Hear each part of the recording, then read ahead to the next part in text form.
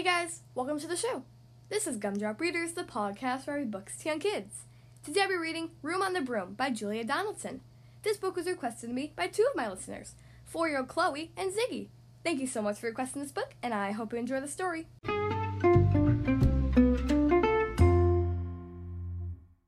Okay, here we are on page 1.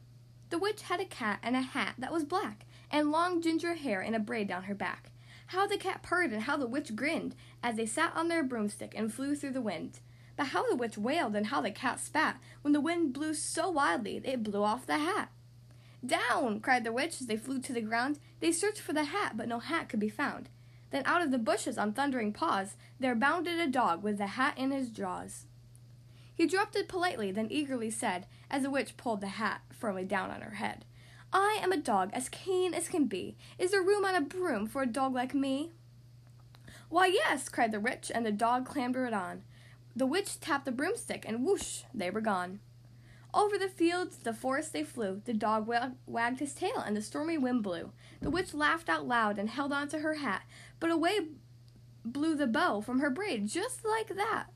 "Down!" cried the witch as they flew to the ground. They searched for the bow, but no bow could be found. Then out from a tree with an ear-splitting shriek, there flapped a green bird with the bow in her beak. She dropped it politely and bent her head low, then said, as the witch tied her braid in the bow, "I am a bird as green as can be. Is there room on the broom for a bird like me?" "Yes," cried the witch, so the bird fluttered on. The witch tapped the broomstick, and whoosh, they were gone. Over the reeds and the rivers they flew. The birds shrieked with glee, and the stormy wind blew. They shot through the sky to the back of beyond. The witch clutched her bow, but let go of her wand. "Down!" cried the witch as they flew to the ground. They searched for the wand, but no wand could be found. Then all of a sudden from out of a pond leaped a dripping wet frog with a dripping wet wand. He dropped it politely and then said with a croak, as the witch dried the wand in a fold of her cloak, "I am a frog as clean as can be. Is there room on a broom for a frog like me?" "Why, yes," said the witch, so the frog bounded on. The witch tapped the broomstick, and whoosh, they were gone.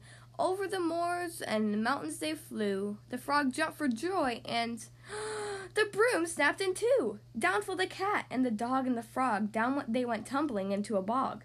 The witch's half broomstick flew into a cloud, and the witch heard a roar that was scary and loud. "I am a dragon as mean as can be, and which with French fries tastes delicious to me." "No!" cried the witch, flying higher and higher.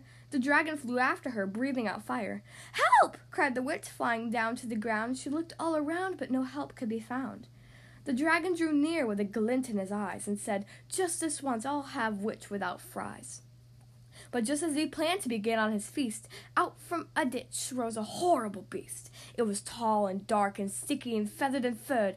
It had 4 frightful heads and it had wings like a bird. And its terrible voice when it started to speak was a yowl and a growl and a croak and a shriek. It dripped and it squelched and strode from the ditch, and it said to the dragon, "Buzz off, that's my witch." The dragon drew back and he started to shake. "I'm sorry," he sputtered. "I've made a mistake. It's nice to have met you, but now I must fly." And he spread out his wings and was off through the sky. Then down flew the bird and down jumped the frog. Down climbed the cat, and phew, said the dog. And "Thank you, oh thank you," the grateful witch cried. "Without you I'd be in that dragon's inside." Then she filled up her cauldron and said with a grin, "Find something, everyone, throw something in." So the frog found a lily, and the cat found a cone. The bird found a twig, and the dog found a bone. They threw them all in, and the witch stirred them well. And while she was stirring, she muttered a spell.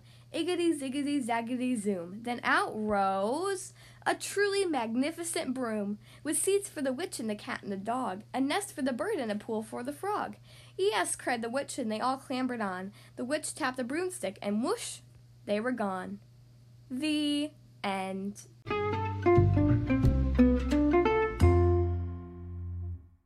Well, that was Room on the Broom by Julia Donaldson. I hope you guys enjoyed that story. Again, thank you so much to 4-year-old Chloe and Ziggy for requesting this book. It sure is a fun story. If you'd like to choose the next book to be read on the Gumdrop Readers podcast, you can send me an email, including your name, your age, and your book request.